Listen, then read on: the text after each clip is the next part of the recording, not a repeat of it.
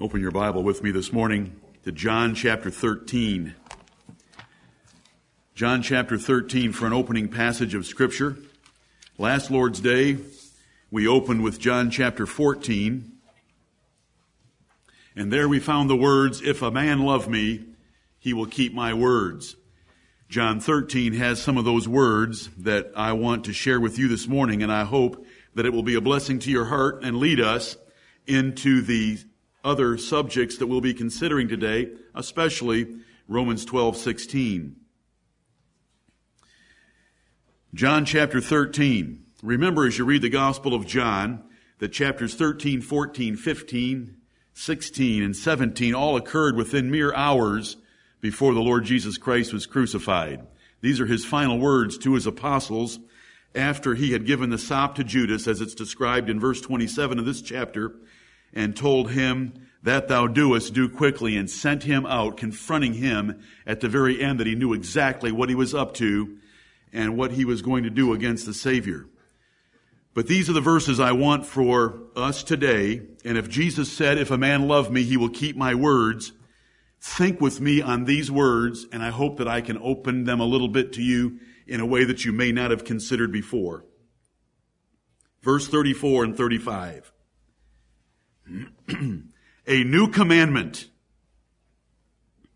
I give unto you, that ye love one another.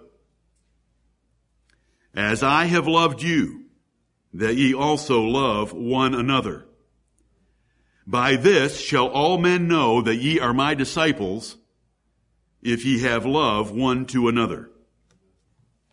Amen and amen. "A new commandment I give unto you, that ye love one another." Please bear with me for a moment, but the commandment to love one another was not a new commandment at all. Right. And so why is it called a new commandment? Why does the Savior say, "A new commandment I give unto you, that ye love one another"? It wasn't new. Leviticus chapter 19 and verse 18 tells us in the Old Testament law that we were to love our neighbor as ourselves. And the Lord Jesus Christ repeated that in every gospel record that we have when he was asked what the great commandment was, or when he asked anyone what the great commandment was, and the second commandment like unto it, that we're to love our neighbor as ourselves. So the love of others and the love of the people of God and the love of other members of the church of the Old Testament had been stated long before. So it's not new. And yet it is new, because Jesus said it was new.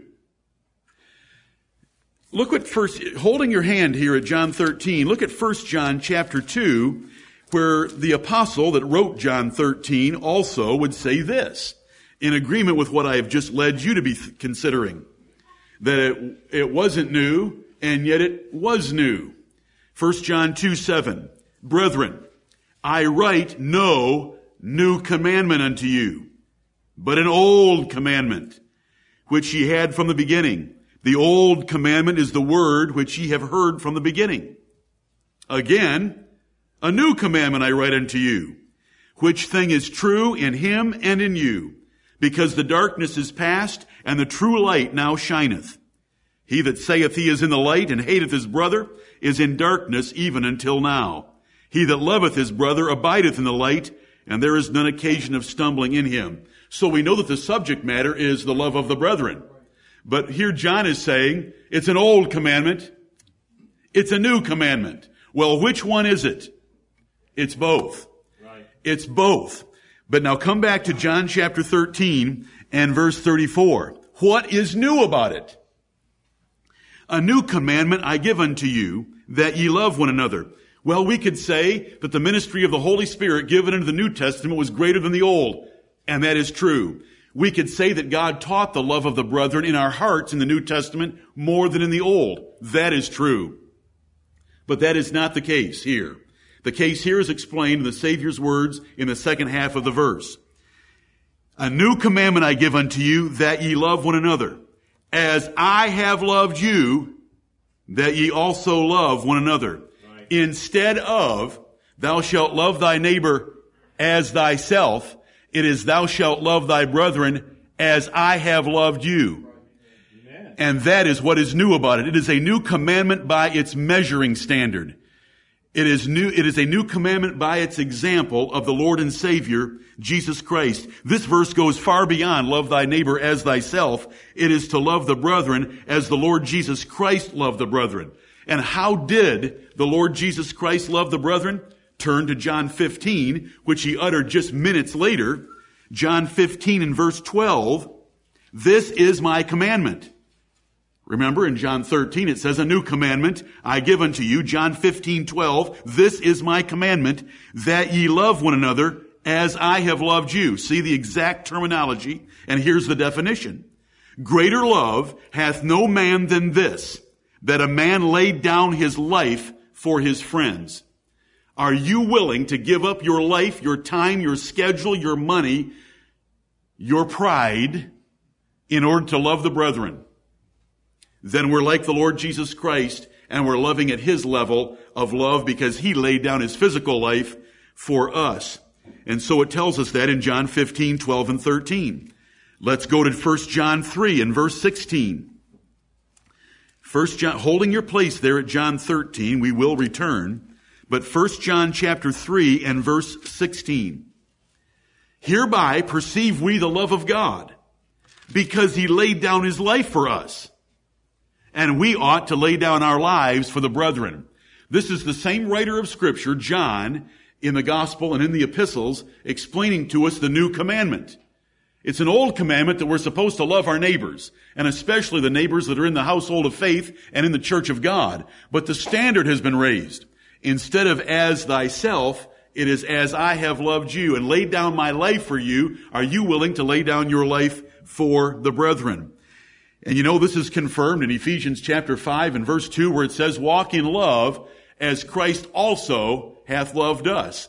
See, that is the new message of the New Testament that is new. The commandment to love is not new. God hasn't changed morally. It's just the standard and the example that he's given us. Moses didn't give an example quite like the Lord Jesus Christ has given us. Moses was patient, and we will give him that. But Moses didn't lay down his life for the nation of Israel. What else is new about this commandment? A new commandment I give unto you, John 13, that ye love one another. As I have loved you, that ye also love one another. That as and that also mean that Jesus Christ's love for his disciples was being compared to how we ought to love one another. Well, here it says something that is very different and new. By this shall all men know that ye are my disciples, if ye have love one to another. How was the church of God in the Old Testament understood to be the church of Jehovah? Well, there was a pillar of cloud over it. Well, there was a pillar of fire over it at night. Well, they had a tabernacle, and they had priests in funny garments, and they had blue fringes on the hems of their garments. They wore their hair differently. They wore their clothes differently. They had ceremonies that were different than any other religion. They had one God. They were monotheistic. They weren't polytheistic.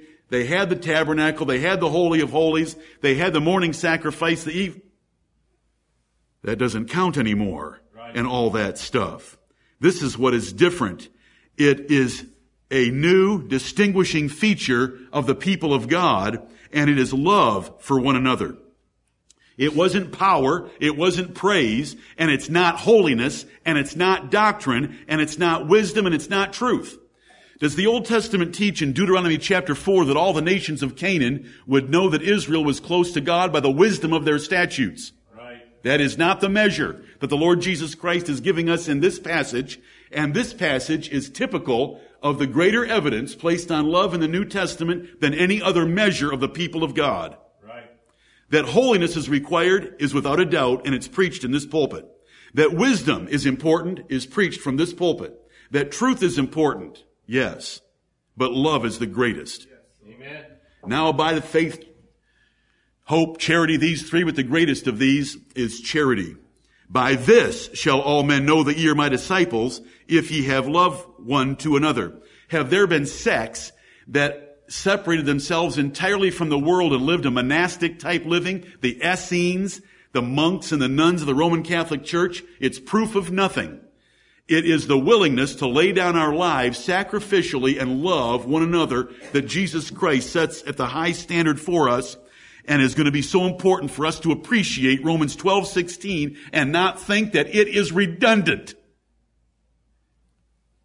I have had the Lord speak to me on two different passages, the book of Proverbs and Romans 12, in the past week, reminding me that his emphasis is the emphasis I ought to have. Amen. And so the repetition in Romans 12, I'm setting the table for you that is there for a reason. The love of one another is the hardest thing to do. It's the greatest measure of grace.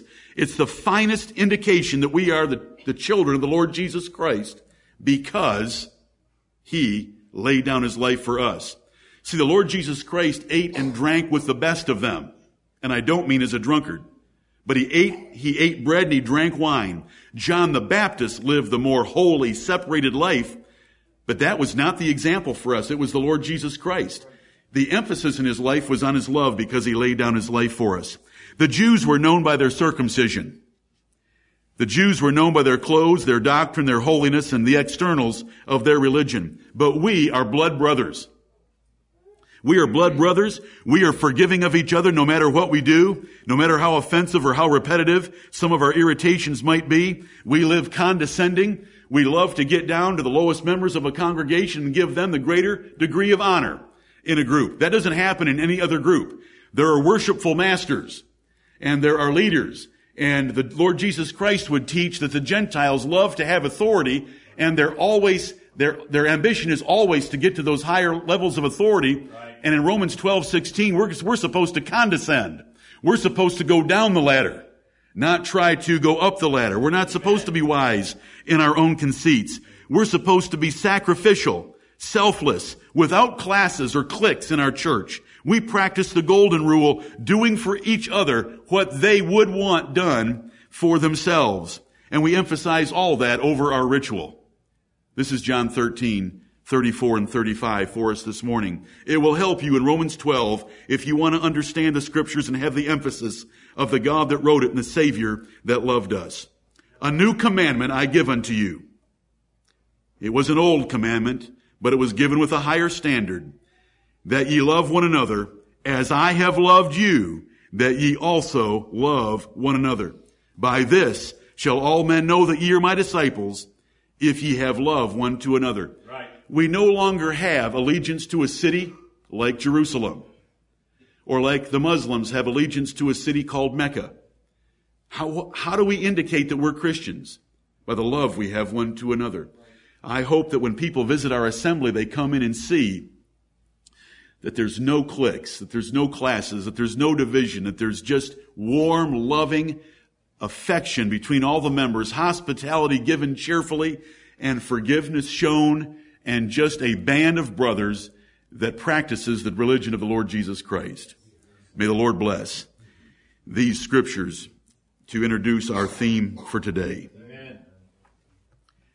Our Father in heaven, oh blessed God, we thank thee for the Lord Jesus Christ. He is our master, our rabbi and teacher. And Father, thou art our Father, and we have none on earth in a religious way. We thank thee, Heavenly Father, for the Lord Jesus Christ. We thank thee that he gave us the great demonstration of love by coming into this world, not to be ministered unto, but to minister and to give his life a ransom for many. Let us in turn, according to these scriptures, give our lives for one another. Let us serve one another, love one another, be in subjection one to another, and be of the same mind one toward another. Heavenly Father, that it with mutual love and mutual interest in each other's things, in each other's lives, and each other's prosperity in the gospel, we would be seen and known in heaven and on earth as the disciples of the Lord Jesus Christ. Forgive us for our selfishness. Forgive us for our slothfulness when it comes to loving others. Let us be diligent and zealous and filled with this grace. You have taught us in our hearts to love one another. You have shown us in the pages of Scripture, and yet we pray that by the power of the Holy Ghost, you will stir us up to it yet more and more. Heavenly Father, let us never think the Word of God tedious or redundant. Let us see in its repetitions the emphasis that you want us to have in our lives. And may we follow that emphasis by prioritizing our lives to match Holy Scripture. Forgive us our sins. Forgive us the weakness of our flesh, and bless us this day. Heavenly Father, we pray for your servants and saints, as many prayers have gone up already throughout the world, that you will bless them. Keep them, protect them, and guide them, Heavenly Father, and expand your kingdom, that it fills the earth, and your children and sheep that are scattered abroad may find a place for fellowship and instruction in the word of the Lord.